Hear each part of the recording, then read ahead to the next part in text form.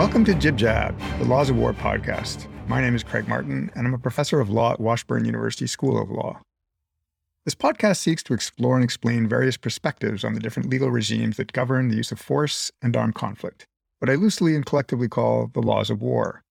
It's a podcast that hopes to provide conversations on hot topics and debates that will be of interest to experts in the field, but also to help make these areas of law and policy more intelligible and accessible to the non-expert. If you're new to the podcast, I'd encourage you to listen to episode 1, in which I talk more about the purpose and scope of the podcast and lay some of the foundation for most of the issues that we're going to be discussing throughout the various episodes.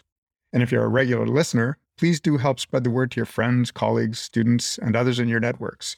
You can, of course, also find links to all the materials discussed in all of the episodes, including the links to the impressive list of great reading recommendations that have been made by all of our guests on our website at jibjabpodcast.com. Our guest today is David Sloss, a professor of law at Santa Clara University School of Law in California. David will, of course, be known to many listeners as an expert in a number of areas of international law, and perhaps most particularly in foreign relations law and the interface of international and constitutional law and the implementation of international law in domestic courts. In this episode, we focus on his new book, published, I think, the very week we're finalizing this episode, called Tyrants on Twitter: Protecting Democracies from Chinese and Russian Information Warfare. Listeners may immediately wonder how exactly this relates to the laws of war, and this is indeed a bit of a departure from our usual focus. But David makes the case that Russia and China in particular, but autocracies more generally, are using social media as an alternative means of warfare in a geopolitical and strategic struggle with the democracies of the world. And he argues in the book that democracies rather urgently need to respond to the threat of what he calls information warfare. As you will hear, the book analyzes the nature of the threat with a fairly deep dive into the details of recent operations and their consequences, and proposes a transnational response in the form of an international agreement among like-minded democracies to implement domestic law to defend against this information warfare. David lays out some of the details of that proposal in our discussion. There are some analogies here, of course, to the threat posed by cyber operations, but David explains why that analogy is not that helpful in terms of thinking about the law and policy response to this particular threat. In our conversation, we dig into the many objections that his proposal is likely to provoke, including, and perhaps most particularly, the question of why we wouldn't work towards a more universal solution to the problem of disinformation and unlawful intervention, rather than develop regional or ideological-based solutions. Also, whether there aren't aspects of hypocrisy and double standards inherent in the West complaining about things like interference in elections, and some of the more technical problems of trying to implement the details of his scheme. I will say that there are large segments of the book, particularly those focused on the likely constitutional objections to his proposal, that we don't get to discuss in any detail at all. And there's a wealth of detail on the nature of the disinformation operations of Russia and China that we cannot do justice to in our conversation. So I encourage everyone to spend some time with the book itself. But with that, let us get to the conversation. Well, David Sloss, welcome to the podcast. Thank you so much for making time for this. Thank you. It's a pleasure to be here, and thanks for inviting me. Well, as you know, before I dive into the substance, I've been asking my guests to tell us a little something about themselves that perhaps your colleagues don't know, something a little idiosyncratic. Yeah, so what I wanted to share is that I am actually a practicing Buddhist. I have been for 40 years now. So I have a regular meditation practice that I do every day, and that actually was incredibly helpful to me in getting through the pandemic. So. That is interesting. And you're not the first who I've heard say that meditation really helped them get through the pandemic. So it's food for thought there. Well, listen, before we dive into the weeds of your book, I thought it would be best if I just give you the opportunity to tell our listeners the main argument. I mean, this is obviously a little bit different from what we've typically been talking about on the podcast, in that we're not in the core of Jus ad bellum or IHL. So give us the thumbnail sketch of the argument, and then we'll start to pull apart some of the premises and get into some debate. All right. So I sort of begin with the premise that for the foreseeable future, the United States is going to be engaged in an ongoing geopolitical competition with primarily China, but also Russia. And I see this in somewhat ideological terms, that there's a global struggle between democracy and authoritarianism. Now, I don't think the authoritarians want to turn the entire world into autocracies. And I don't think actually the United States should be trying to turn the entire world into democracies. I think we just got to accept that we're going to be living for a long time in a world in which states are divided between democracies and autocracies. But it's in our interest to sort of move the needle further in the democratic direction to the extent that we can. And as this geopolitical competition progresses, we can see competition in both military and economic realms. But I think one huge difference between the current era and the Cold War is that information competition is becoming increasingly important, competition in the sort of information domain. And so that's really what I'm looking at in the book, is how is that competition in the information domain playing out, and how does that affect the broader geopolitical context? And one of my central claims is that if we look at what's going on now, in effect, the United States is subsidizing Chinese and Russian information warfare by granting Chinese and Russian state agents essentially free and unrestricted access to U.S. social media platforms. And that these social media platforms have actually become very important tools in this ongoing information competition. And if we look at it in strategic terms, that's just a fundamental mistake to grant them unrestricted access to social media platforms, because, as I said, we're effectively subsidizing Chinese and Russian information warfare. So my main policy proposal here is that we should actually ban Chinese and Russian state agents from major social media platforms. And interestingly, that's starting to happen now. The companies are doing it with respect to Russia, not China. But we've seen developments just in the last couple of weeks in the Ukraine war, where major platforms have decided that it's actually not a good idea to be giving Russian state agents this platform to sort of spread their propaganda to the world. But what I'm proposing is a really more coordinated, organized approach among Western democracies, where we don't leave it up to private companies to make these decisions, but we have coordinated action by liberal democracies that is designed to essentially protect democracies from information warfare.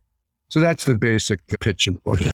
Okay, I guess two of the premises that underlie this is, first, you go through in the early chapter how democracies are in decline. You examine the democratic recession and talk about democratic decay, and argue that information warfare and disinformation is a component or one of the causes of this. And so maybe we can unpack that a little bit.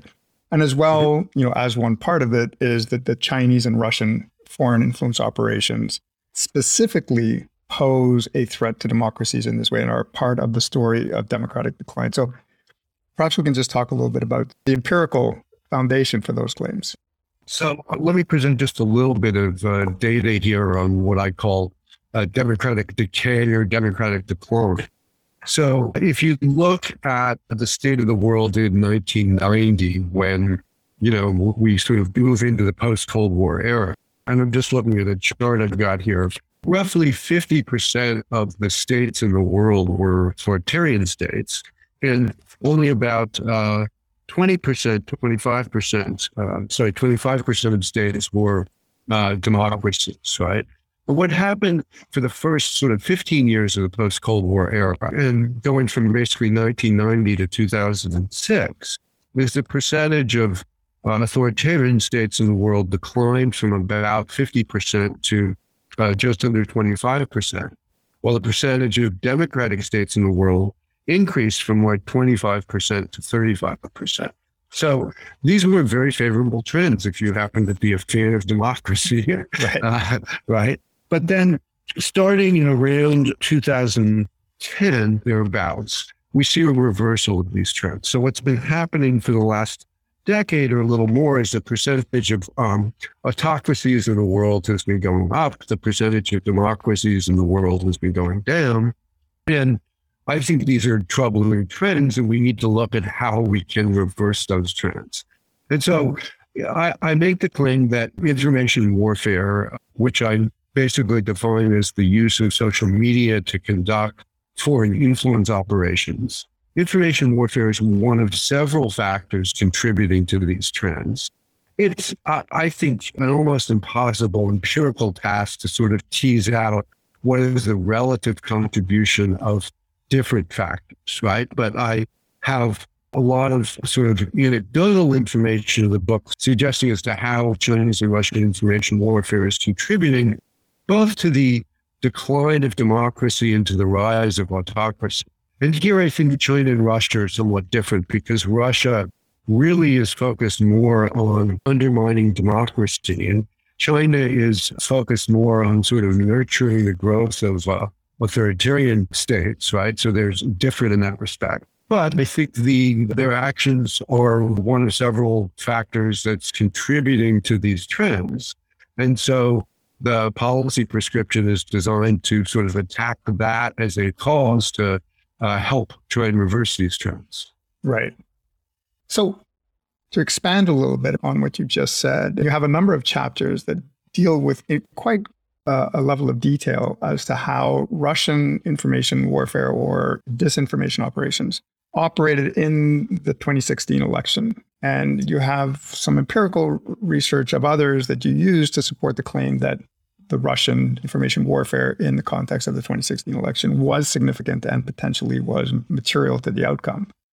And so perhaps you can just tell us a little bit more about that research that supports your claim that really that information warfare is having a significant impact on not just democratic decay, but in interfering in election outcomes in ways that are helping to undermine democracy generally. So I have two chapters in the book that focus specifically on Russia. And one of those chapters focuses on Russian interference in the 2016 election in the United States. And here I rely a lot on a fantastic book by a woman named Kathleen Hall Jamieson. The book is called Cyber War. But she really did a deep dive into this, and she's a sort of a media and communications scholar. So she's looking at how Russian intervention is affecting the sort of media environment in the United States surrounding the 2016 election, and does a deep dive and basically, says first, look, it's impossible to sort of prove that Russian interference was the sort of tipping factor that sort of tipped the scales in favor of Donald Trump. But there's a lot of empirical evidence to suggest that it could have been a tipping factor that tipped the scales in favor of Donald Trump. And looking particularly at the sort of three key swing states in that election, Michigan, Wisconsin, and Pennsylvania, and what was going on with the media environment and how Russian intervention sort of influence the overall media environment, and how that then translates into, we can see relations between that and public opinion polling data, right? So you can't say for sure that but for Russian intervention, Clinton would have won, right? We don't know that. But it's possible that but for Russian intervention, Clinton would have won. And that actually, the distinction between a Clinton victory and a Trump victory, I think a lot of people would agree, has a huge significance for sort of the fate of democracy in the United States. And if nothing else, it's sort of the whole experience around the 2016 election, I think, has contributed to a sort of a loss of faith in democracy in the United States, which itself is a significant concern. Right? And then there's another chapter looking at Europe, and I use a couple of case studies, one from France, one from Sweden, one from the United Kingdom, that I don't know that we need to go into sort of detail on those. But the big picture is that we've got evidence of Russian interference in elections in about 20 different countries, members of either the European Union or NATO or both. And again, I don't think you can sort of show that Russia specifically affected electoral outcomes in any of these. But what we do know is that there are strong linkages between Russia and the far right in Europe. That's partly in the form of funding and partly in the form of just sort of ideological alliance. And there are a bunch of countries in Europe where the far right has sort of gained in sort of percentage of the vote in elections. And that generally is bad for democracy because the far right in Europe tend to be skeptics of the European Union. They tend to be skeptics of NATO. And this feeds right into Putin's agenda, which is to weaken NATO and weaken the European Union. And so I think there has been some significant influence there, although measuring that influence is really tough. All right. So in your first chapter, you pose some questions or objections to your own argument, which, I think is very fair of you.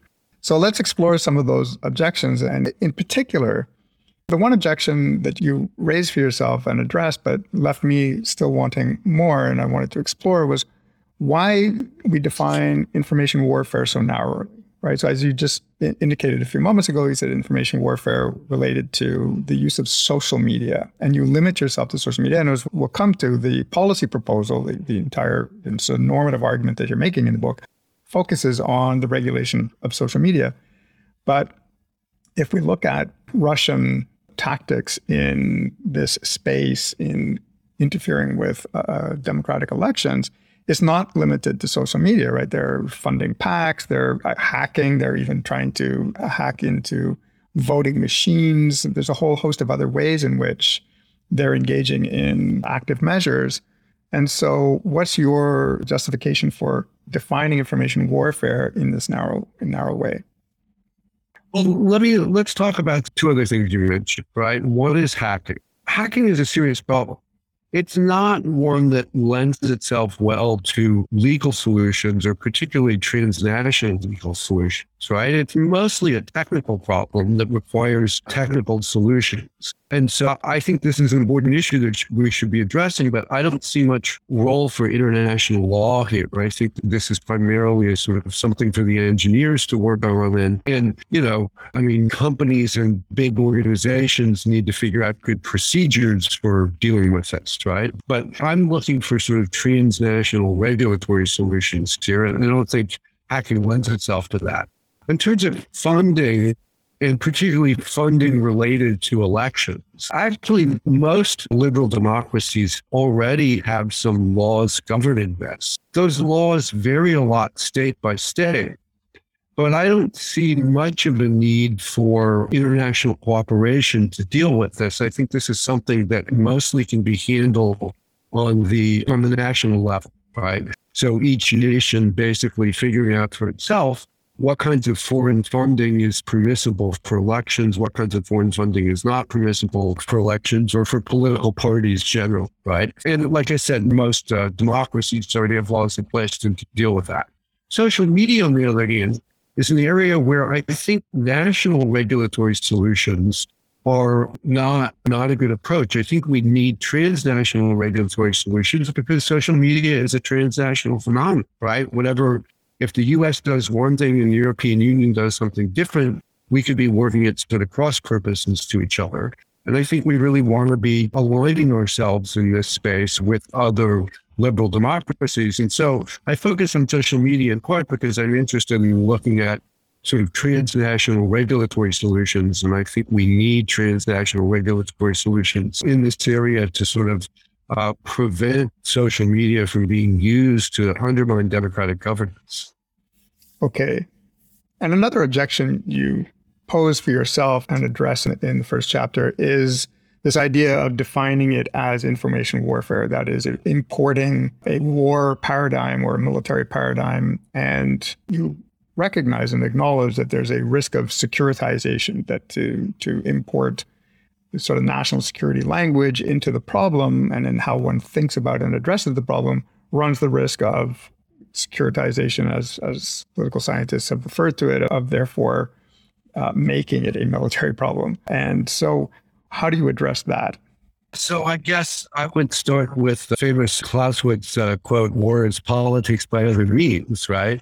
And I think what we're seeing both China and Russia do is sort of turning Clausewitz on its head. And their approach is to look at it as information warfare is warfare by other means. So it's certainly not warfare in the traditional military sense. It's not warfare the way we think about warfare in terms of the laws of armed conflict, right? But it is an important tool, and this goes back to what I was saying before, it's an important tool in the current sort of geopolitical competition between democracies and autocracies. And I think both China and Russia are actually being very strategic. And there's lots of evidence to support this notion that they're being very strategic and thinking about how they use, and it's not just social media, although I'd say, again, Russia is probably focused more on social media. China is focused more on social media as a piece of the broader sort of information environment, right? So China's approach here is broader. But they're both looking at how we use information strategically as a tool to advance geopolitical goals. And I think to respond to that, we need to think more. We basically haven't done this at all, right? The U.S., rather than thinking about how we use information strategically to advance geopolitical goals, our approach has been laissez-faire capitalism. Let Google and Facebook worry about that, right? And I think that's a mistake. And I think it puts it as a real disadvantage in this geopolitical competition. So we need to think about it not in military terms per se, but definitely in strategic terms and in geopolitical terms. And so I acknowledge that you use the term warfare, and that often leads to solutions where we have a sort of a trade-off between individual liberty and national security, and we sort of suppress individual liberty for the sake of protecting national security. I don't want to see us go that direction. I don't think we should go that direction, but I do think we need to think about these issues in sort of strategic and geopolitical terms, and that's partly why I chose to use the term information warfare. Right. And one could see that there's something of an analogy here between, as you say, this information warfare space and this turning of Clausewitz on its head, where information is warfare by other means, to cyber, right? And so countries have started to use cyber in strategic and in ways that are perceived as a threat to national security and as a way to affect the national security of other states. And in that space, of course, people have, famously with the Tallinn Manual and all sorts of other initiatives, begun to think about cyber operations through the lens of the laws of armed conflict, even jus ad bellum. And so do you see sort of analogously that we should be thinking about information warfare in those terms and bringing to bear some of the legal regimes that govern other forms of strategic action to govern this? And this sort of leads us into your normative policy proposal, which is really rather quite different from the ways that people have approached the cyber problem. So maybe you can address that. So I think it's a mistake to look for sort of universal norms in this area. And the reason I think it's a mistake to look for universal norms is that this really is about a competition between democracies and autocracies. And we're not going to agree on universal norms. We have fundamentally different sort of ideological perspectives here. And so we can agree on norms among democratic states. And I'm all in favor of sort of international agreements among a group of democratic states to agree on a set of, and not just norms, but sort of policies and procedures that are designed to protect democracies from this threat of information warfare. Now, I think in the cyber realm, right, there are possibilities there for agreement on universal norms. For example, I think we ought to be able to work out agreement that you don't use cyber to shut down communications between military commanders and troops in the field, that ends up harming everybody, right? So that's sort of one kind of example. There's things in the cyber realm where we could work out an agreement in areas that don't have this sort of ideological valence, right? But information warfare is particularly a tool used by autocracies to undermine democracy and to sort of spread authoritarian governance models. And there, I just don't think there's really opportunities for agreement between democratic states and autocratic states. So we have to think about how we frame agreements within the group of liberal democracies to advance our common goals and common interests. All right. So before I start lobbing all sorts of objections to the general idea, perhaps you can just tell us a little bit more about the detail of the proposal for this coalition of democracies and how they would regulate social media. So the basic idea is that we would have an agreement among a group of probably around 35 to 40 states that qualify as liberal democracies, right? And we can argue about exactly who's in, who's out, but I would have membership criteria that you have to meet certain benchmarks in order to be included in this group. Right. And then within that group, they would agree on a set of, let's call it guidelines or principles for regulating social media that would then be implemented domestically in all of the states. Right. So all the states that are members of the alliance would have a common approach to regulating social media. And three key things that sort of define that, what I'll call transnational regulatory system. Right. One is banning Chinese and Russian state agents from social media platforms. And I think in order to make the ban effective, you need cooperation and collaboration among this group of liberal democracies. If the U.S. does it alone, it's not going to be nearly as effective as if we do it in collaboration with a group of other liberal democracies. The second thing is and this is a proposal that I've gotten a lot of pushback on, but it is a registration system in which essentially everybody who wants to maintain a public account on Facebook or Twitter or YouTube or sort of name your platform has to register. And we would have a system of government verification so that if I created an account on Facebook and I register as David Sloss, and I say I'm a U.S. national, the U.S. government would confirm, yeah, in fact, there is a U.S. national named David Sloss whose identifying information matches the identifying information in the registration, in the application, right?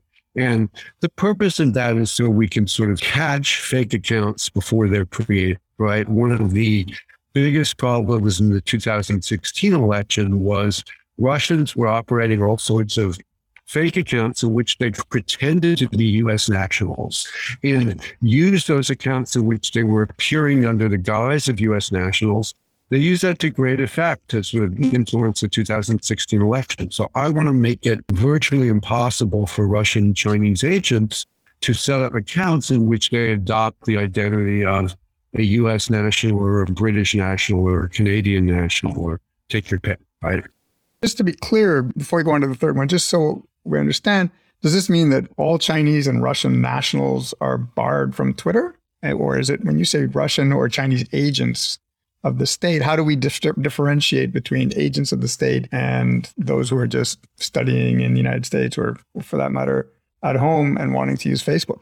Well, so I think this is all involved, right? If somebody's setting up an account and registering as a Chinese national, how we determine that this Chinese national is a state agent or not, right? I include in the proposal some presumptions that help deal with this. If the Chinese national claims to be residing in the United States, they would presumptively not be a state agent, but the U.S. government would have to sort of check that. If they claim to be residing in Canada, they would presumably not be a Chinese agent, but the Canadian government would have to check that. But if they claim to be residing in China, they would presumably be a state agent, and they would basically have the burden of proving that they're not, right? And there would be the group that would have to evaluate these. Now, you don't get a whole lot of Chinese nationals living in China who are setting up accounts on Facebook or Twitter because Facebook and Twitter are banned in China. So that's not a problem.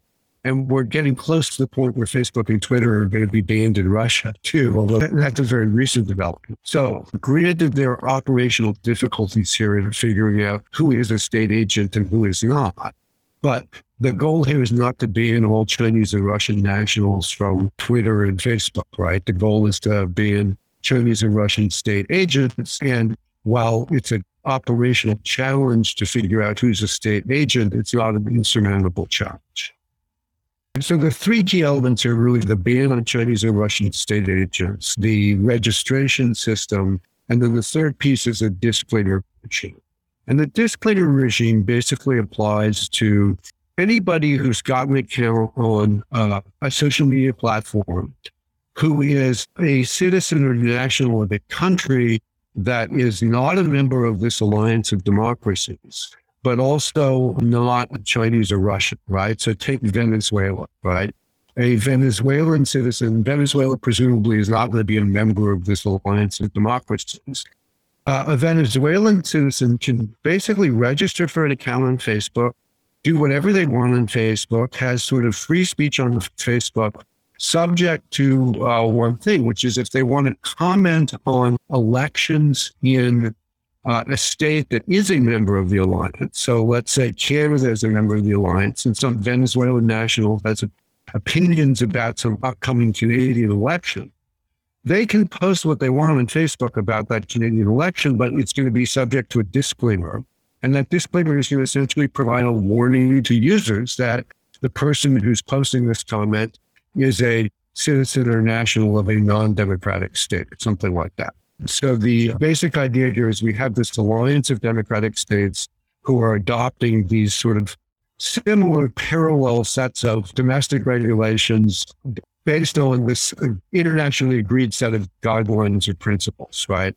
And they're all doing the ban, the registration system, and the disclaimer system.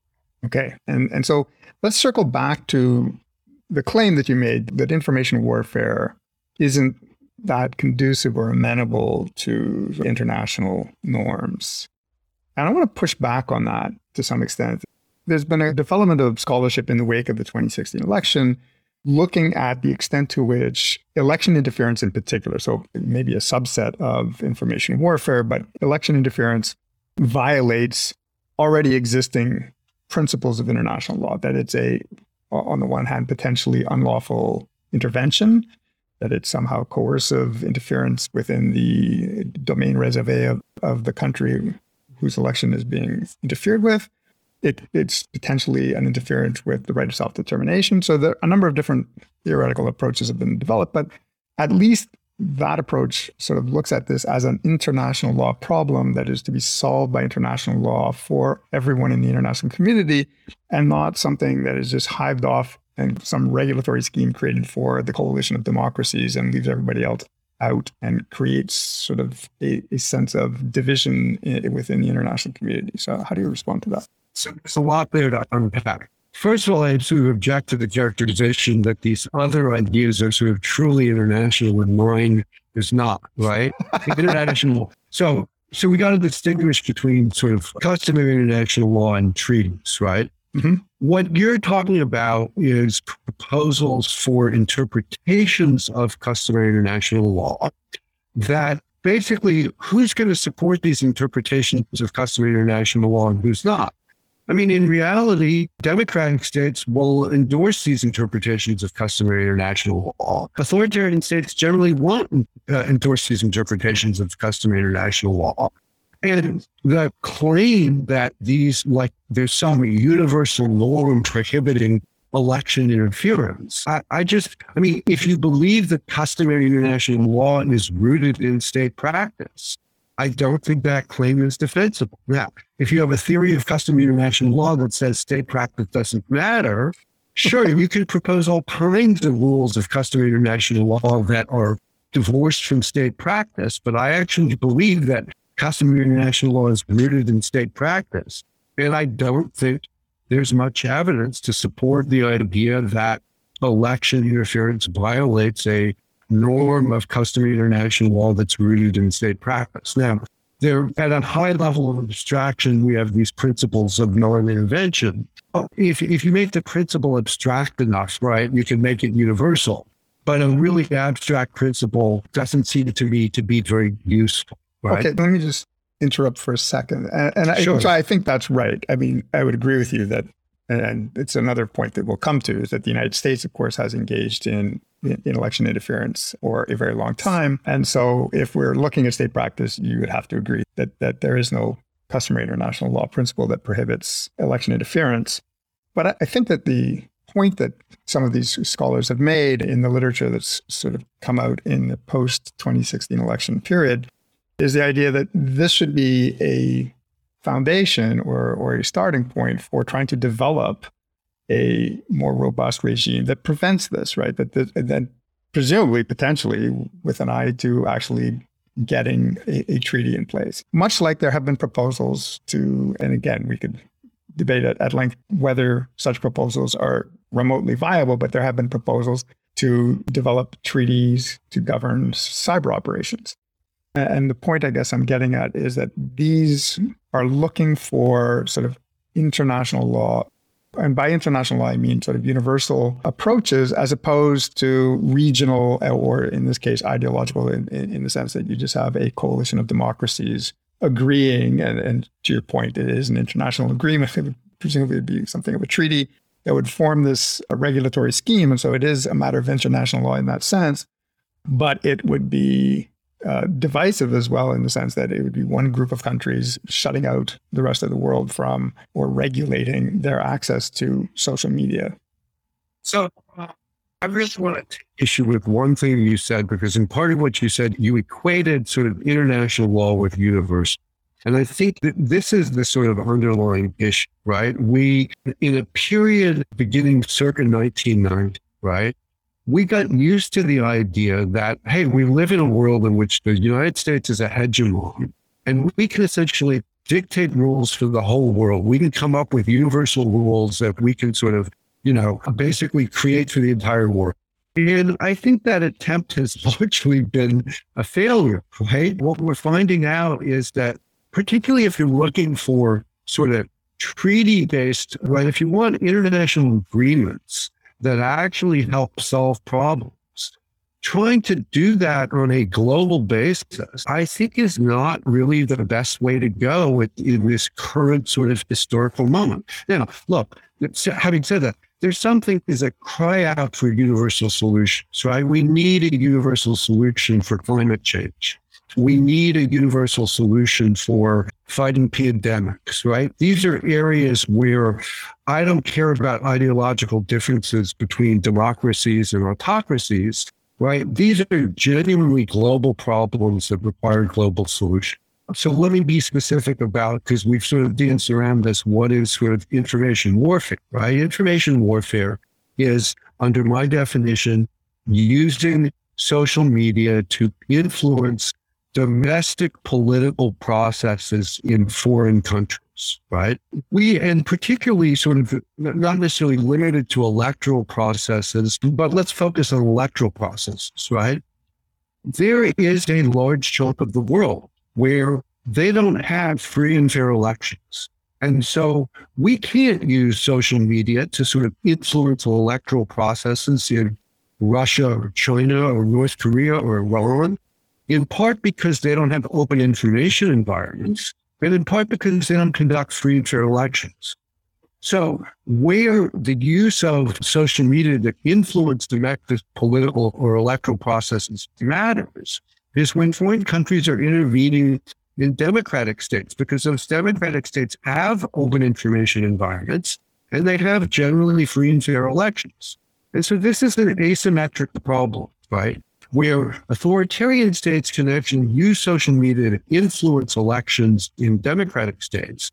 Democratic states can't really use social media to influence elections in authoritarian states. And so looking for a sort of a universal solution seems to me sort of failing to recognize the asymmetry of what's going on in this space. Okay. That's a fairly persuasive response. But I think readers are also going to react to the double standard that I referred to earlier, right? The United States in particular, but not exclusively the United States among your coalition of democracies, have engaged in maybe not information warfare as you've defined it because it didn't involve social media, but have engaged in election interference. They have engaged in information operations, active measures, and within democracies, right? If you think of the CIA's operation in trying to influence elections in Guatemala, their actions in Chile, and not just trying to influence elections, but of course with the overthrow of the Mossadegh regime in Iran in 53, you have total interference in democratically elected countries. And so you can imagine people in the Global South, much as they are responding to the current sort of outrage over Russian aggression in Ukraine, saying, wait a minute, you guys are all getting outraged now because the shoe is on the other foot. But when it suited you, you were entirely happy to interfere with other democracies and try to influence their outcome, even your allies, right? I mean, the CIA happily carted around garbage bags full of millions of yen to influence Japanese elections back in the day. So isn't there something of a double standard here that needs to be at least acknowledged and explained and discussed? Well, look, I'm certainly not going to defend the U.S. record of intervention in, a wide variety of countries over a period of like several decades, right? So, yes, I mean, I think the allegation of a sort of a double standard is fair. I think we got to look at what are we doing going forward, right? So I would not want to see sort of shame and embarrassment over U.S. misdeeds of the past stand in the way of trying to deal with what I think is a really serious problem right now, right? And I come back to the data about democratic decline, which I think we really have an interest in sort of trying to reverse. And the other thing I will say is the technology has changed in a way, and so the nature of that sort of interference is different, right? Was the United States did intervene in, Iran in 1953, right? We were in a totally different kind of information environment, right? And so part of what I'm responding to here is it's sort of a change in the information environment because the change in technology has made it in some ways a whole lot simpler for countries to intervene in democratic political processes in existing democracies. Sure. And I'm not suggesting that the double standard should cause, as you say, us to shy away from grappling with these problems out of shame. But it does, I think, again, support the idea that surely there should be more, you're going to balk at this term, but universal solutions in the sense that, look, if we're going to look at international solutions to election interference, and not just election interference, but interfering with public discourse in another country, trying to destabilize it, right? Then surely that should apply to democracies too, right? I mean, the American attempt to destabilize regimes in Venezuela should be subject to the same kinds of limitations as what we're worried about here in terms of Russia and China destabilizing our public discourse. And I think that to your point about the technical development that makes this easier, it also, what it really does is make it cheaper, right? So in 1953, the CIA was able to go and rent a mob and galvanize mobs to destabilize the regime and create an environment that allowed for a coup. That took a lot of money back in the day, right? The Russians were able to do that on Facebook with very little money during the run up to the 2016 election. They spent a lot of money. They spent a lot of money. But to your point though, there's this asymmetry now. The technology development makes it much easier for state agents to engage in this activity. But that shouldn't detract from the fact that we continue to do some of these things ourselves, and maybe we should be looking at solutions that tie our own hands and not just when you talk about the decay and decline of democracy, one of the things, and it's only one factor, but it's not an insignificant factor in the decline of democracy, is this suspicion of democratic governments, right? And a loss of the legitimacy of democratic governments. And in part, that can be, and only in part, but again, a strand of that is democratic governments get engaged in nefarious and hypocritical conduct. And that that's part of the story of our decline. I'm not sure if I agree with that last point, but let me set that aside for a second. I mean, so if you think more broadly about sort of foreign intervention in democratic discourse, right? Not elections per se, right? I would still say that, look, if we have people from, France or Germany or Australia or Japan who want to sort of jump in and intervene in democratic discourse in the United States, I have no problem with that. That's fine, right? I don't think that we should have this sort of general suspicion of force, right?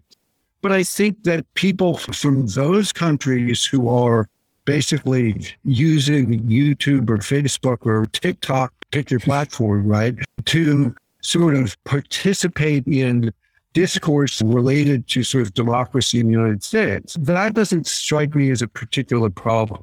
right? Whereas when Iran or North Korea or China or Russia is doing it, I think it really is a problem. So you say, well, what about putting limits on democracies, right? Again, I think there's nothing nefarious about U.S. people sort of, getting onto Twitter and commenting on elections in France or Germany or Sweden or whatever. I don't see that as a problem, right? Now, there are obviously other kinds of things that we might do to intervene in elections that would be a problem. Most of that, I think, is not like happening on social media. You look at the kinds of things where, so, I mean, you mentioned Venezuela. I mean, our intervention recently in Venezuela, I think was probably a positive thing, right? We were trying to support Juan Guaido, who actually had won the election. And we were trying to sort of prevent the subversion of that electoral process by Maduro and his supporters in Venezuela, right? So there's an example where we were intervening in a foreign country to sort of influence electoral outcomes, but I think we're intervening from the side of democracy there. Obviously, that's not always the case, but I think you're hard-pressed to come up with examples where the U.S. government or other democratic governments are sort of using social media in a way that is undermining democracy, right? I'm not seeing those examples, whereas I'm seeing lots of examples of China and Russia using social media either to undermine democracy, or let me just say a couple more words about sort of China's modus operandi here, right? Because we haven't talked much about China. But what China is doing as part of its Belt and Road Initiative is putting in information and communications infrastructure in countries throughout the global South. And they are sort of building that information and communications infrastructure. And this includes social media, but it also includes more traditional forms of media and sort of information and communications technologies that are essentially designed from an engineering standpoint to support the development of a surveillance state. And actually, China is much more active in sort of building information and communications infrastructure in the global South than the United States is. And so what we're seeing is they're using technology in ways that basically make it really easy for dictators to sort of set up a surveillance state that then strengthens their control over the country, right? And I talk about that some in the book. What's sort of beyond the scope of the book is thinking about policy responses to that. But I think policy responses to that are needed, and I think they're somewhat different than what I'm proposing in the book. But I worry a lot about China essentially using information and communications technology to spread a surveillance state model throughout the global South. Yeah, so that raises another question. It's a bit of a sideline from the broader international law issues that we're talking about. But just to digress for a moment, one of the thoughts I had when reading the book was that you were sort of siloing this problem, right? It gets back to the definition of information warfare and just looking at the use of social media. But the flip side of that is, if in looking at social media, the problem with social media is not limited to its exploitation by Russian and Chinese agents, right? If you read in the sort of privacy literature, like a book I read recently, Privacy is Power. I forget the author's name off the top of my head, but the first few chapters, which delve into the manner in which social media are selling and exploiting the data of users, is just terrifying. And so on one level, you might think that, look, dealing with and regulating social media is a much bigger problem than simply worrying about its exploitation by Chinese and Russian agents, right? That social media in and of themselves pose a risk to democracy and to democratic values that go far beyond merely worrying about exploitation by foreign agents. And so is there a risk that you're proposing a fairly elaborate regulatory scheme that is the subject of an international agreement among a coalition of democracies that misses part of the bigger problem with social media? I'm glad you raised that question, because what I have to say a little bit about the timing of this book, that I actually submitted a complete manuscript to the publisher in November of 2020, right around the time of the election, the U.S. election in 2020. And then this is being published with Stanford University Press. What they do is they send it out to external reviewers to get comments and then give me an opportunity to make revisions. And so they send it out to external reviewers, and then January 6th happened. Right. And so a lot of the comments I got back from external reviewers was, what about January 6th? What about January 6th? Right. This is clearly not a Chinese or Russian operation. This is a domestic operation that is in some ways a sort of a scarier scenario in terms of protecting democracy than what happened in 2016. Right. And so I ended up then adding a preface to the book to sort of address the question, well, what about January 6th. Right. And my basic answer is that I actually do think social media poses, even just domestic uses of social media, pose a significant threat to democracy. I think in that context, it's really hard to separate out social media from the broader media environment, right? If you look at what led to January 6th, one of the best books I read in doing the research for this book was a book called Network Propaganda by a group of scholars at Harvard. And network propaganda looks empirically at how disinformation spreads within the media ecosystem. And what they show very persuasively is that you get an interaction between sort of television, radio, social media, these days sort of blogs and podcasts, creating a feedback loop among themselves, right? And so if you look at one node of that feedback loop, and social media is just one node, right? And you attack that one node, you're not really sort of getting at the bigger problem of how disinformation spreads, right? So if I was looking at sort of purely domestic things, right, I would take a very different approach for two reasons. One is that when we think about how do we regulate that domestically, the First Amendment poses a really significant challenge there, right? The First Amendment poses somewhat of a challenge in how do we regulate Chinese and Russians on social media, but it's very clear that the Chinese and Russian agents themselves don't enjoy First Amendment protections, at least insofar as they're operating from China and Russia, right? Now, that doesn't mean the First Amendment is irrelevant, but the First Amendment, when you think about potential regulatory solutions, the First Amendment plays out very differently if you're just going after China and Russia than if you're going after domestic sources of disinformation, right? So I think you need different kinds of regulatory responses, right? The key thing is that from a standpoint of how do we frame regulatory responses, the domestic stuff is really important, but it requires different kinds of solutions. And the First Amendment is a big part of that. Right. So I guess we're getting back to the international realm and sort of the impact of this from perhaps an international law perspective.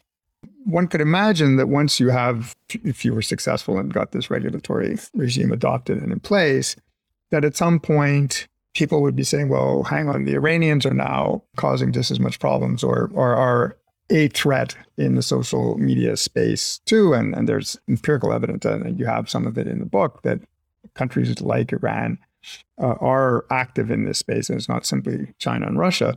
So one can imagine this regulatory regime expanding and taking up more and more countries, having their agents effectively banned from social media. And what would be the ramifications of that? Yes, the concern out there among people who sort of internet apostles, right, who have always been big fans of the global internet. And they're worried about, and I'm sure you've heard this term, the splinternet, right, where the internet sort of gets divided up, geographically segmented. And what I would say is that's already happened, right? I mean, look, China basically built a great firewall a long time ago, shut out outside forces. So China has sort of already walled itself off from the global internet. And Russia is in the process of doing that right now. And both China and Russia have sort of exported their models to other countries. So there's a section in the book that talks about the states of the former Soviet Union. And most of the states in the former Soviet Union are now sort of developing a model for internet regulation that's based on the Russian model, which again, the sort of the fundamental goal is we're using it for surveillance and control, right? And China is exporting this surveillance and control model to other countries. So and look, as you pointed out, this is a problem in the United States too, except the surveillance and control is being conducted by, Google and Facebook rather than the US government, right? But if we want a model, if we want an internet model that fundamentally free from government surveillance and control, that's not going to happen on a global basis, right? So the Chinese and Russians aren't going to sign up for that. And Saudi Arabia is not going to sign up for that. And the United Arab Emirates is not going to sign up for that. And a whole bunch of other countries are not going to sign up for that.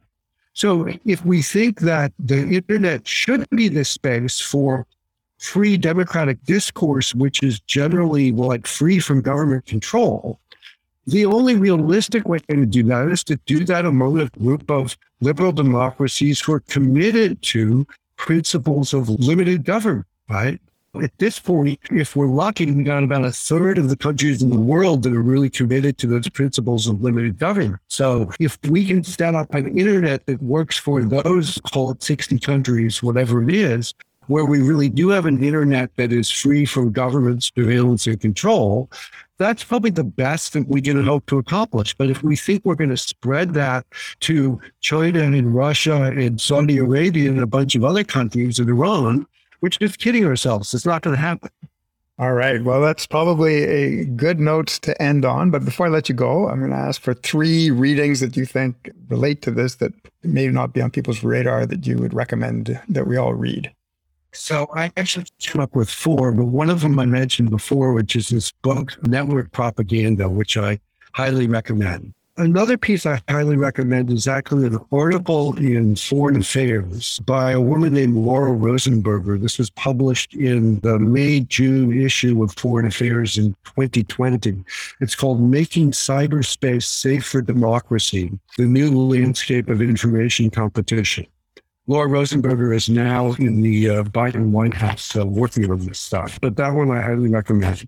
Then the other 2 things are annual reports put out by different institutes that I think are quite helpful. So there's a group at Oxford University, the Oxford Internet Institute, which is just for the last, I think, 3 years, been putting out an annual report called the Global Disinformation Order. And the subtitle is an inventory of organized social media manipulation. But if you're interested in social media and information disorder, they do a really good job as an annual report. And then the other thing I'll mention is the Varieties of Democracy Institute, which is based in Sweden, VDEM for short, puts out a sort of an annual report on the state of democracy in the world. And they have been doing that for a while, and they've been tracking the decline of democracy and the rise of autocracy.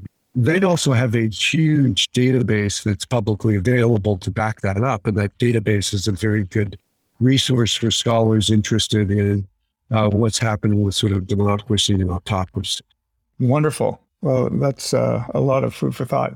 Listen, David, thank you so much for spending time with us today and talking about your wonderful book. I was also going to add that I'm very excited to announce that there is going to be an audiobook version of this book. So the hardback I have now seen, it's in my hands, but the audiobook is not yet out, but it should be out in the next couple of months. And are you the reader? No, we hired a professional who was the narrator for the book. All right. Well, we'll look forward to that too. And I look forward to seeing you at the American Society of International Law in a few weeks. Great. Sounds good. Well, thank you very much for hosting me. And it's been, I thought, a very good conversation. And I really appreciate your hosting me on the podcast. And I have to say that I'm really impressed with the sort of group of people you attracted to this podcast. So I think you've done a great job. And I feel honored to be included among this very distinguished group. Thank you so much, David. Take care. And thanks to all of you for listening to this episode of Jib Jab, the Laws of War podcast. If you have any comments, feedback, critiques, or suggestions for future episodes, please do send me an email. My contact info is on the website, which is at jibjabpodcast.com. You can also find links to the material discussed today and all the reading recommendations to date on the website. If you're enjoying the podcast or finding it helpful, please do spread the word. Share it on Facebook, Twitter, LinkedIn, or mention it in your own blog posts or other writing. And do tell your friends, colleagues, or students all about it. Also, there's now a PayPal button on the website for those who might like to donate a small amount to help with the cost of editing, which I will say do start to add up. For the price of an espresso or a latte, you can help keep us going. You can also, of course, follow us on Twitter at JibJabPodcast for updates on the upcoming episodes. This podcast is produced by me, Craig Martin. The opening music is by Dream Machine, used on a Creative Commons license. Until next episode, stay safe.